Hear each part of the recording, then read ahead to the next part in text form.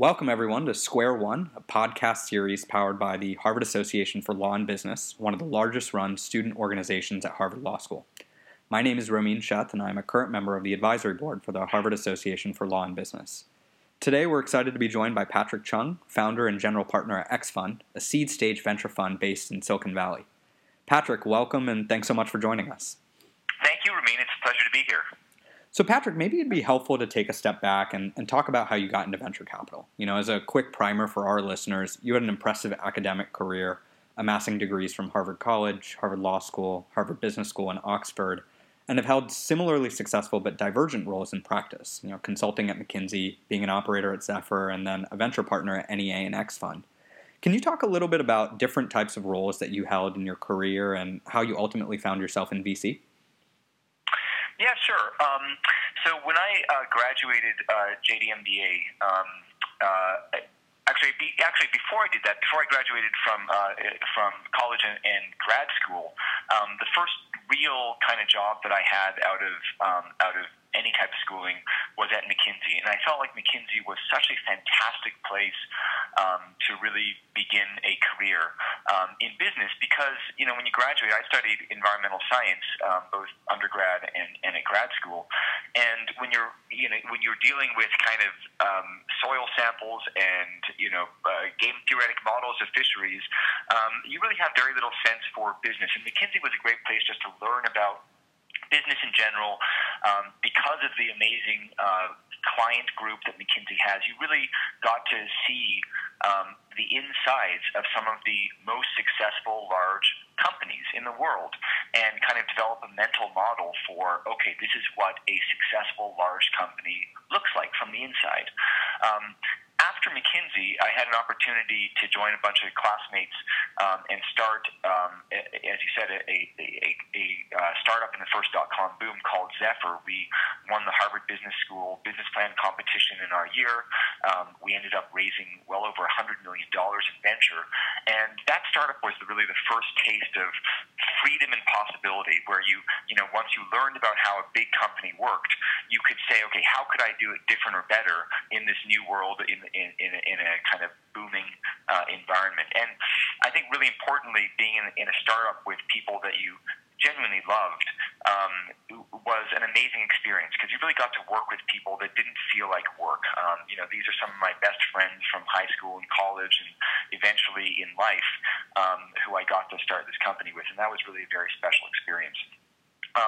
After I did JD MBA, I then went to NEA, and similarly to McKinsey, it was such a fantastic place to learn how the venture capital industry works. NEA is the largest venture capital firm in the country, probably the world. It's one of the most well-established, one of the most highest performing, and it really gave you a great mental model for, this is what venture capital is, here's how it works at the highest levels.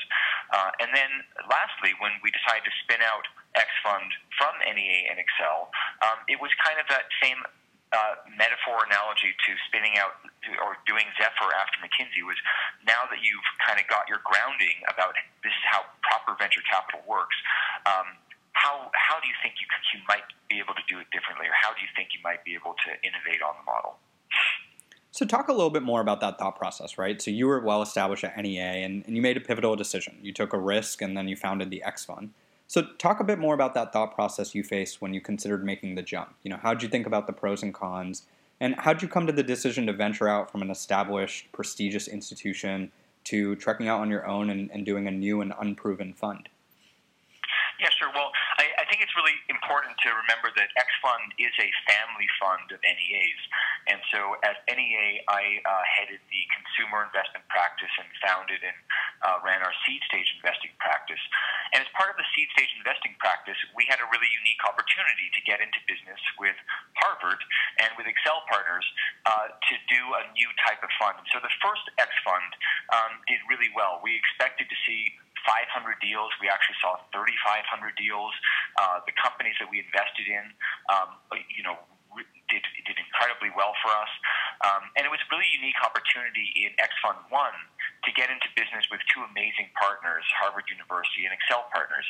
And so when we spun out X-Fund 2 from Excel and NEA, it was with the enormous support and help of my NEA partner, Harry Weller, Scott Mandel, Jim Breyer and Ping Li from Breyer Capital and from Excel Partners, and then the Dean of Engineering at Harvard, Terry Murray, and the current Dean of Engineering at Harvard, Frank Doyle.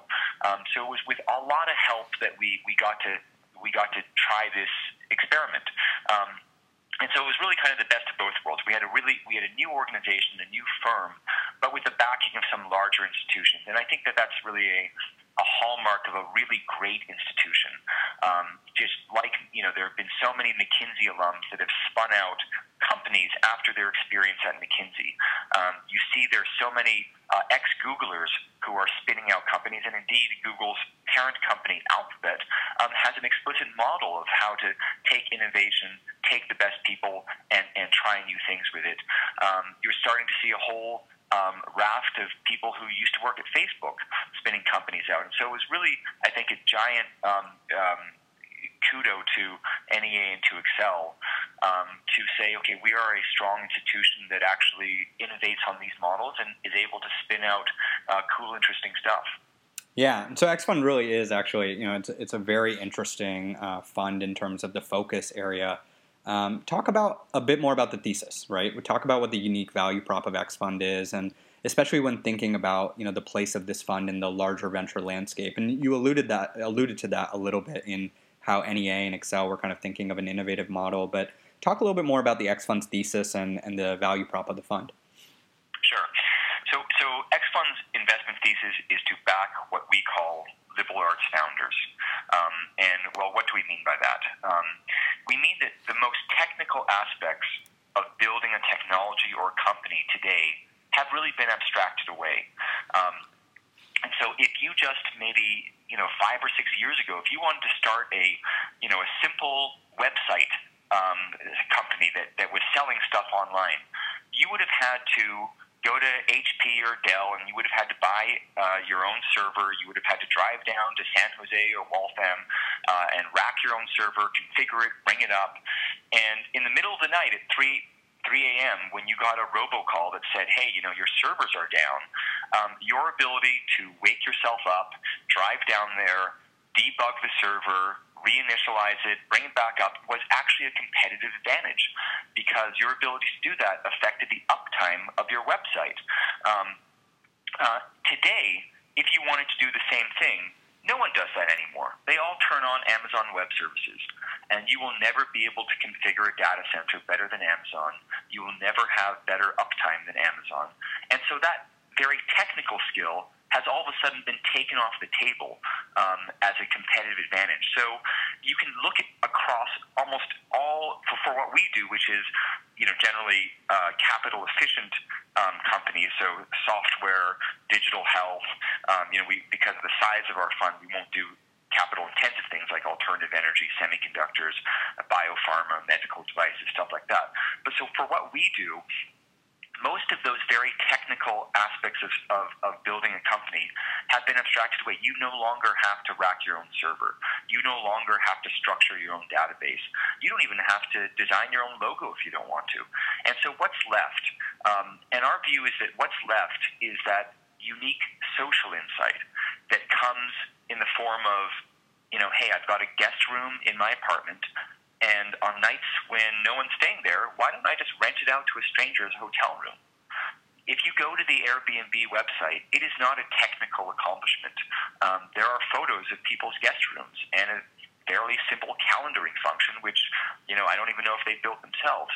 But what makes that company so great is the social insight that occurred. And we believe that, when we partner with a university like Harvard or other universities, Stanford, Berkeley, MIT, that we want to back people who have that ability to think laterally, who are not strictly technical so that they're just trying to make something better and faster, that they're actually having a unique insight that we believe will build the most lasting, durable, amazing companies.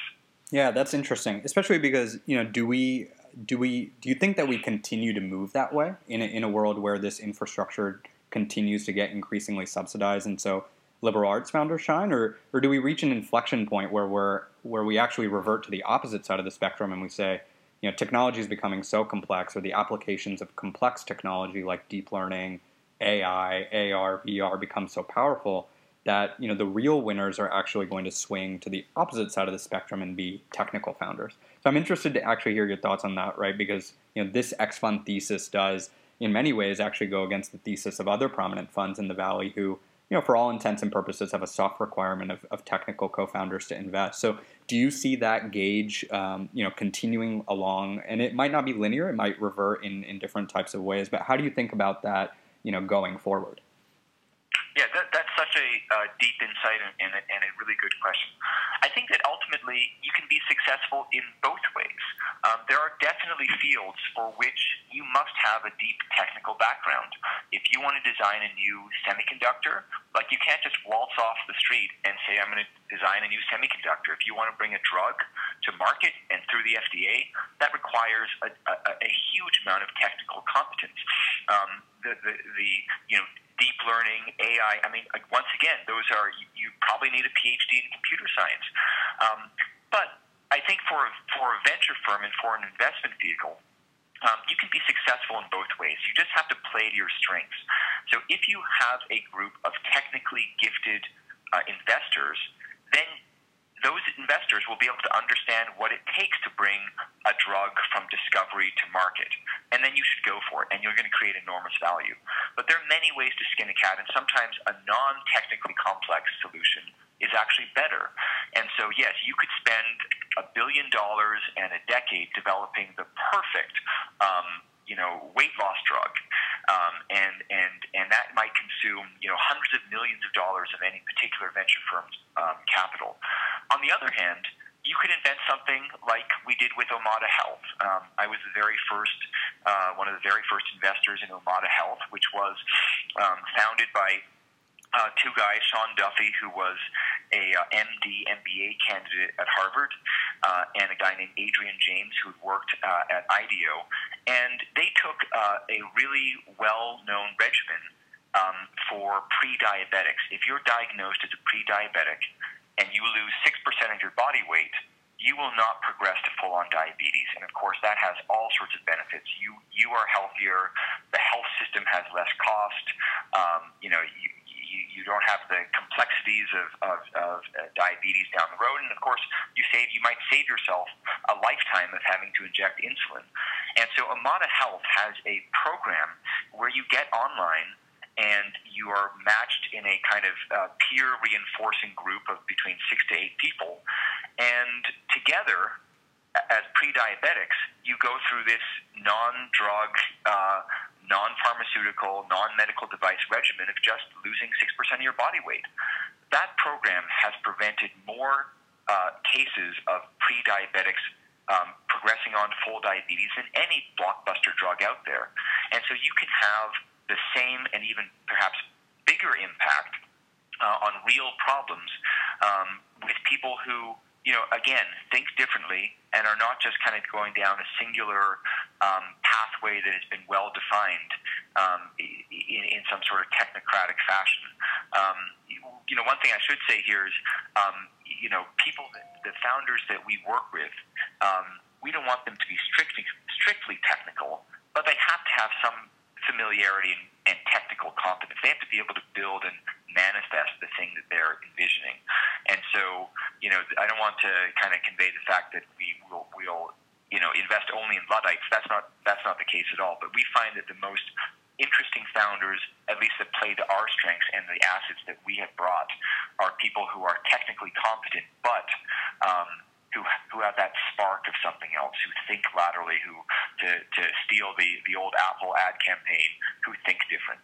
No, I think that insight makes a lot of sense, and I think there's actually enough room in this space for different kinds of funds to come up or different funds to carry forth different theses.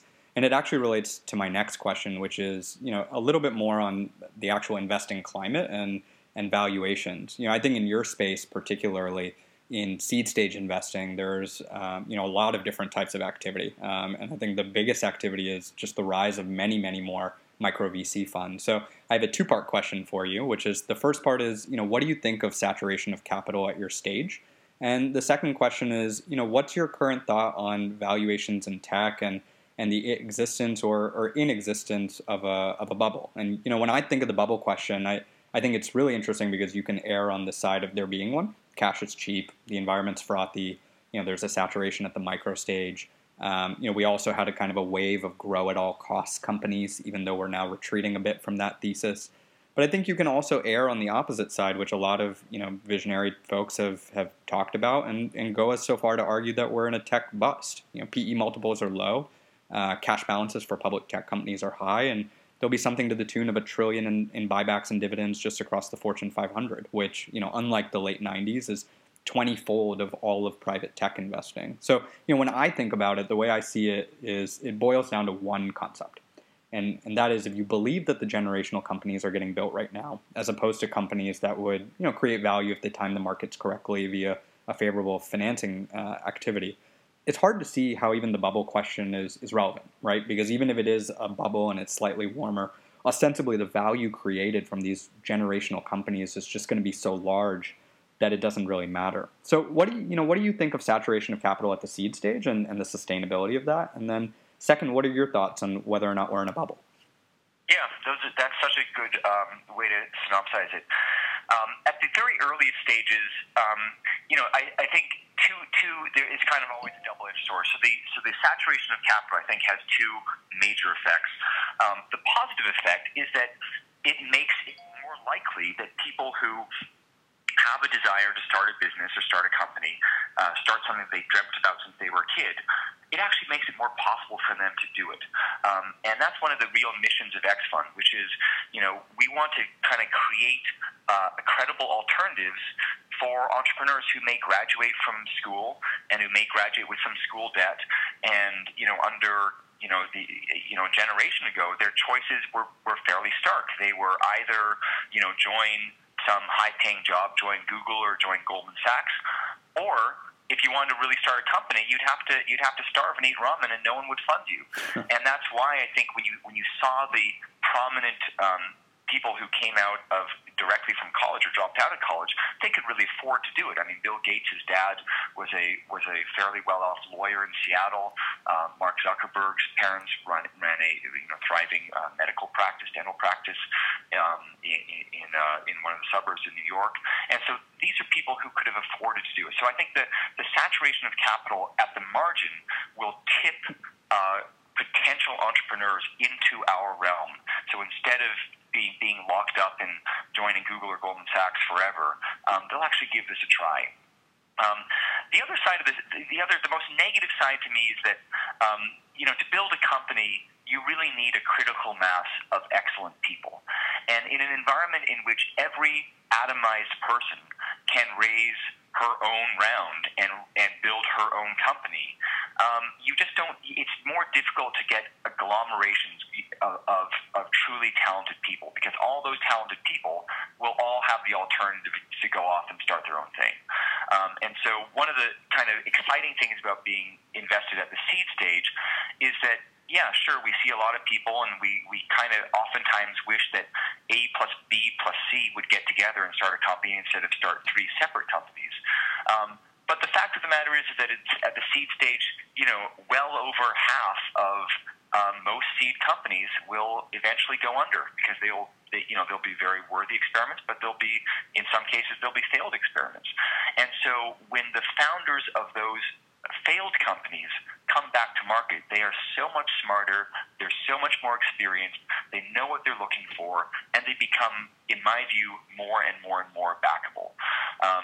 And so, when we look at, your second question of is there a bubble, arguably there's a bubble for a very small handful of the so-called unicorns, especially unicorns that aren't yet profitable, maybe don't justify the private market valuations that they've achieved. But in the seed stage and the early stage, it has become fairly rational. Sure, there's a lot of overfunding of seeds, but man, is it difficult now to really graduate from seed to Series A? You really have to have proved yourself in a way that, traditional Series A, even 5 or 6 years ago, would not have had to. Today, when you come up to the market for Series A, people expect that you have a full-time team. People expect that you have a product that's already launched in the marketplace. People expect there to be, if not big, kind of absolute magnitude of usage or traction that, a steep slope. And that didn't used to be the case for Series A. Series A used to be, you could raise a Series A by saying, me and my buddy, we're going to start this thing, and here's our PowerPoint. And the bar has really gone up. And I think that's probably a good thing, but it's also not indicative of a real bubble when the quote unquote real money gets put into these companies post seed. And so what do you think, looking forward, we see for venture and tech in 2017? What are the big stories? Is it financing side where we see, a tech return to a wave of IPOs? Is it on the technology side where, we're seeing the maturation of mobile and maybe we start to see a new underlying tech stack start to go mainstream? All your portfolio companies undergo a 2017 strategic planning process. So how do you think about it as a VC? How do you think about 2017 and consequently where to allocate your time and resources?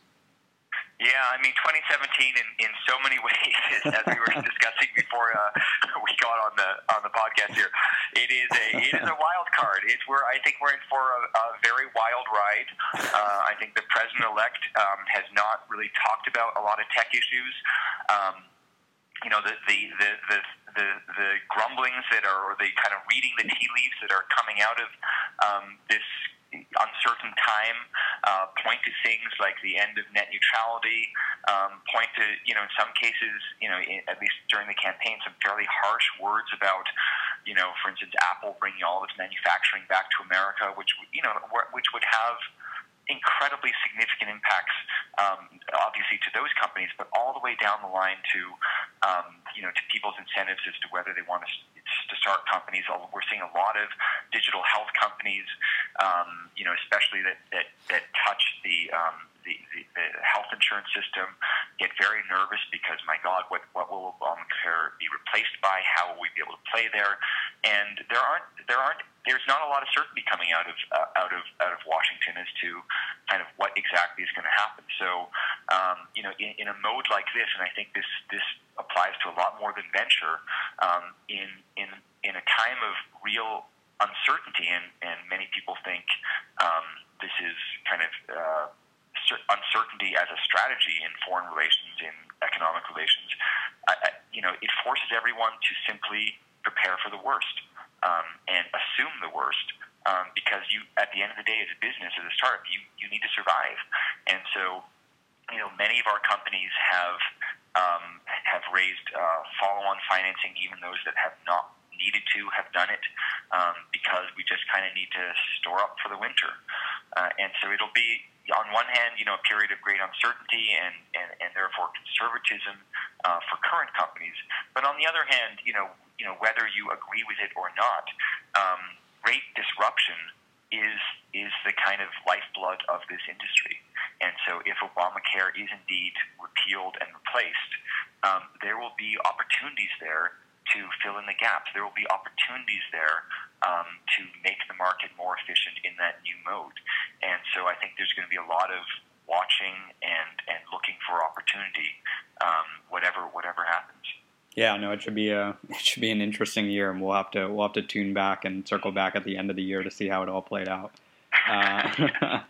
But I'd actually love to take that as a bridge to take a step back now and transition to some of the key observations about your career and advice for folks in my shoes and others today. You've met tons of amazing people in your career, and one of your most notable investments was in Looped, with a brilliant and absolutely brilliant and relatively unknown then, but obviously now incredibly well-known founder in Sam Altman of Y Combinator. What do you see in Sam and Wojcicki of 23andMe?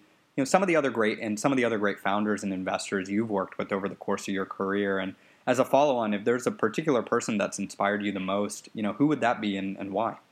Yeah, so I really view our job, the venture capitalist job, as that of an art dealer. And the people that we back, the entrepreneurs, the founders, are really artists. And the reason I think of them as artists is because they have to be fundamentally irrational. They have a blinding vision that they need to realize, and they have to be really persistent. They have to believe that, as against the thousands of people who are doing exactly what they're doing, that they're going to be successful. They see something that others don't, and it's really up to the art dealer, the venture people, to be open-minded enough to see it too. And so a lot of people say, well, aren't you looking for people just like yourself? And my answer is, well, if you are a very successful founder, probably kind of repeat founder and entrepreneur, then yes, perhaps you are looking for people like yourself.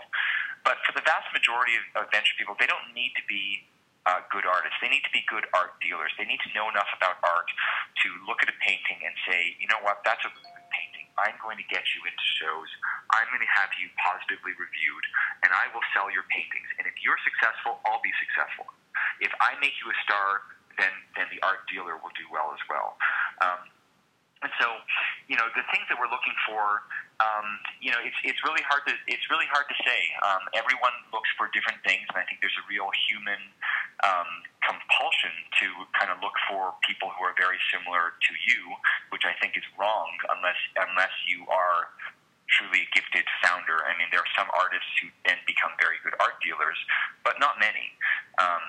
And so it really is a type of pattern recognition of great people at the right time doing the right thing. And, your audience, the people who listen to this podcast, people who, are in some manner affiliated with Harvard or other elite universities, have a real advantage in that world, because basically you exist in an environment in which, when you look to your left and you look to your right, they're all extraordinary people in some manner. And one of the things that I think is so great about this job is you put yourself in the path of so many amazing people, and it's kind of up to you to understand what they're doing, see if you can help them in any way, and if you feel like you can, and if they feel like you can help them too, you both sign on together for an incredible journey. And so the people that you mentioned, Sam, Anne Wojcicki, I mean, these were all extraordinary people who, once again, had a definitive vision of what they wanted to accomplish, who gave up, who could have done a lot of things. They could have gotten well-paying jobs elsewhere. They could have finished college. They could have, done a lot of stuff, but instead they wanted to do this. And I just feel lucky enough to have kind of messed with them in a way and understood them and helped them along their journeys. So let's talk actually about that concept of, professional development, skill development, and choosing trajectories in your early career, right? So you were alluding to a little bit earlier that, with the proliferation of micro VC and funding at the seed stage levels, a lot of folks that typically would have been locked into going to a McKinsey, a Goldman Sachs, maybe even more often these days a Google or Facebook, can actually start to build their own companies and venture out into different pathways, that are the best personality fit. The contrary side to that is you want to put yourself, I believe in this at least, I could be proven wrong by you here, but I think that early in your career, you really do want to put yourself in an environment where you're building hard and soft skills and you're meeting the right people, because I think the decision is exceedingly important given how much of an inflection point moves you make early in your career can become. Skills and network can drive continual return over a period of time, right? The point you were alluding to earlier of why there's so many spin-outs from alums of McKinsey or Google or Facebook is because people met, their eventual co-founders at those companies, or people learned how a successful company actually looks like, so they knew, what to aspire for.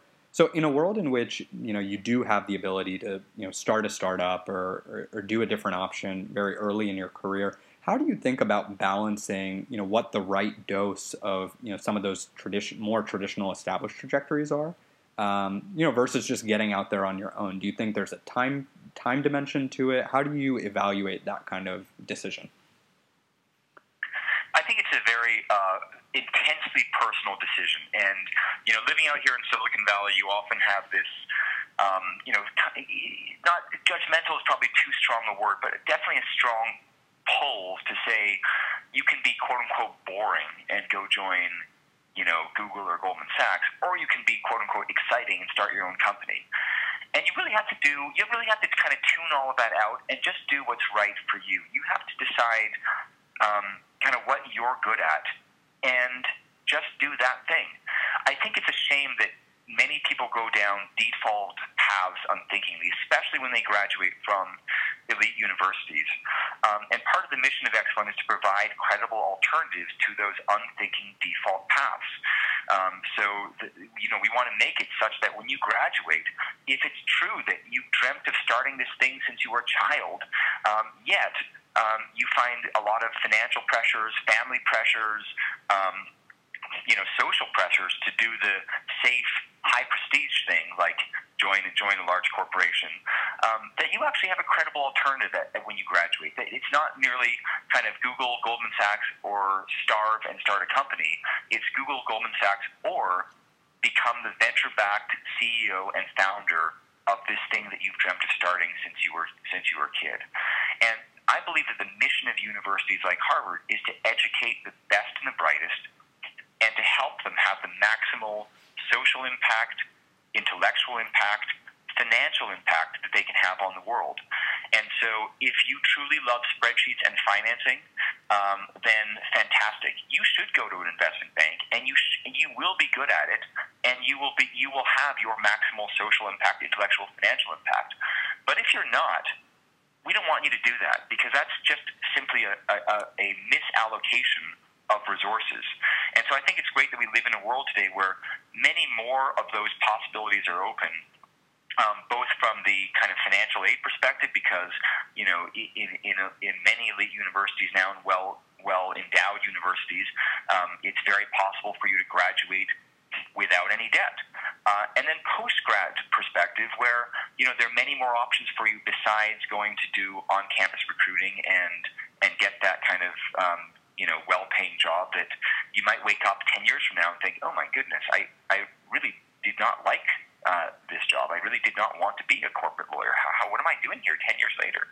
And so if we can just change that risk profile or that preference set or that set of alternatives, I believe we can free up the next Bill Gates or Mark Zuckerberg or Alexis and Alexandra who founded Guild Group, to do the thing that they were meant to do.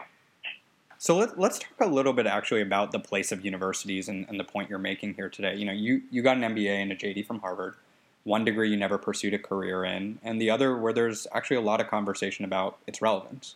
If you were at the same juncture in your life today, would you have gone to graduate school and done either program? And I'm especially interested to hear your thoughts, given all the talk in the venture and tech communities these days around the values of degrees and institutional education. Yeah, once again, it's very, very personal. I think that the kind of cardinal rule is that you should do what you think you're going to be good at, and then find someone or some institution or some company who will value that thing. I think it's really wrong to try to fit yourself into an unnatural mold. So if you love engineering and you love computer science, I believe you should study it. And yes, it is a quote unquote useful degree, and it may have all sorts of knock-on benefits. But if you just know you kind of are not good at that stuff, the worst thing for you to do, I think, is to go ahead and study. I think it's far better for you to be the #1 classics graduate or the #1 history graduate, the #1 English graduate, than a bottom half economics or computer science graduate. Because at the end of the day, the reason you're trying to fit yourself into that unnatural mold is because you believe that a Google or Goldman Sachs, I'm sorry I keep harping on them. I don't mean to. I'm just kind of using them as a set of really excellent institutions that happen to be very stable and well compensated. But I believe that a Google or Goldman Sachs is going to prefer the #1 history graduate to a bottom of the barrel computer science or economics graduate, because they'd rather have someone who showed real aptitude, who was actually really good at something that they can teach to do the thing they want to do, instead of someone who did something that was quote unquote useful, but was actually not very good at it.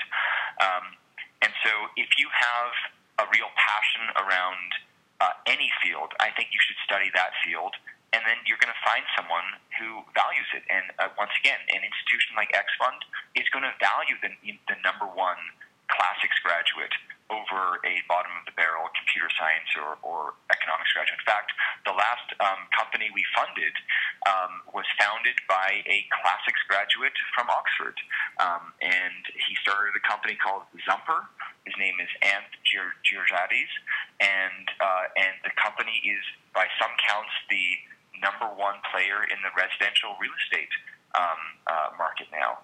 And so it's he studied what he loved, he studied what he was really good at, and he found a group of people who valued that.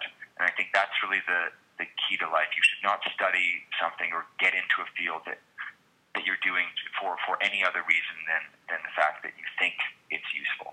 Yeah, and so actually that harps very closely to the final question I was going to ask, which is, what your best advice for students graduating from school and young professionals in the workforce these days is, and what the biggest takeaway you think is critical to think through as folks think about their career paths. And from our conversation, it really sounds like, be intentional, right? Think through what you're interested in, what you personally love, what your unique strengths are. Try to be the number one and double down on those strengths, as opposed to a bottom half strong player in things that the majority of other folks are doing. But it sounds like really introspect and be intentional in whatever it is that you might do. Yeah, that's what I asked the same question. When I was at HLS, I was the research assistant to a visiting professor there named Bob Posen. Bob was the former vice chairman of Fidelity Investments. He had grown that organization from a small regional organization to the trillion-dollar behemoth that it became. He's a very talented angel investor, operator. He's a limited partner with X Fund. And I asked him that question. I said, Bob, I'm about to get out into the real world now. What advice do you have for me? And he gave me the three gems that I've carried around since. Gem number one is, he said, just what you said, Ramin, know your differentiation. If you're good at something, know what it is and keep doing it. Number two was, be part of a growing pie, not a shrinking pie. Even if you're really, really good, getting into, I don't know, something like print publishing is going to be tough because it's just a shrinking pie. Whereas when you're part of a growing pie, your talents and your efforts are going to be amplified and you will rise and make other people rise with you. And third is, work with great people. If you have a chance to join a company that you're really excited about but you're not so sure about the people, or a company that you're not so excited about but you really love the people, always choose the latter. And I followed that advice that Bob gave me, and I have to say I fully agree with it, and I pass it on to you guys. Well, Patrick, this has been an incredibly insightful conversation. So thanks again so much for taking the time to share so many great lessons and key observations from your incredibly successful career. We really appreciate it. It's been my pleasure, Ramin. Thank you so much.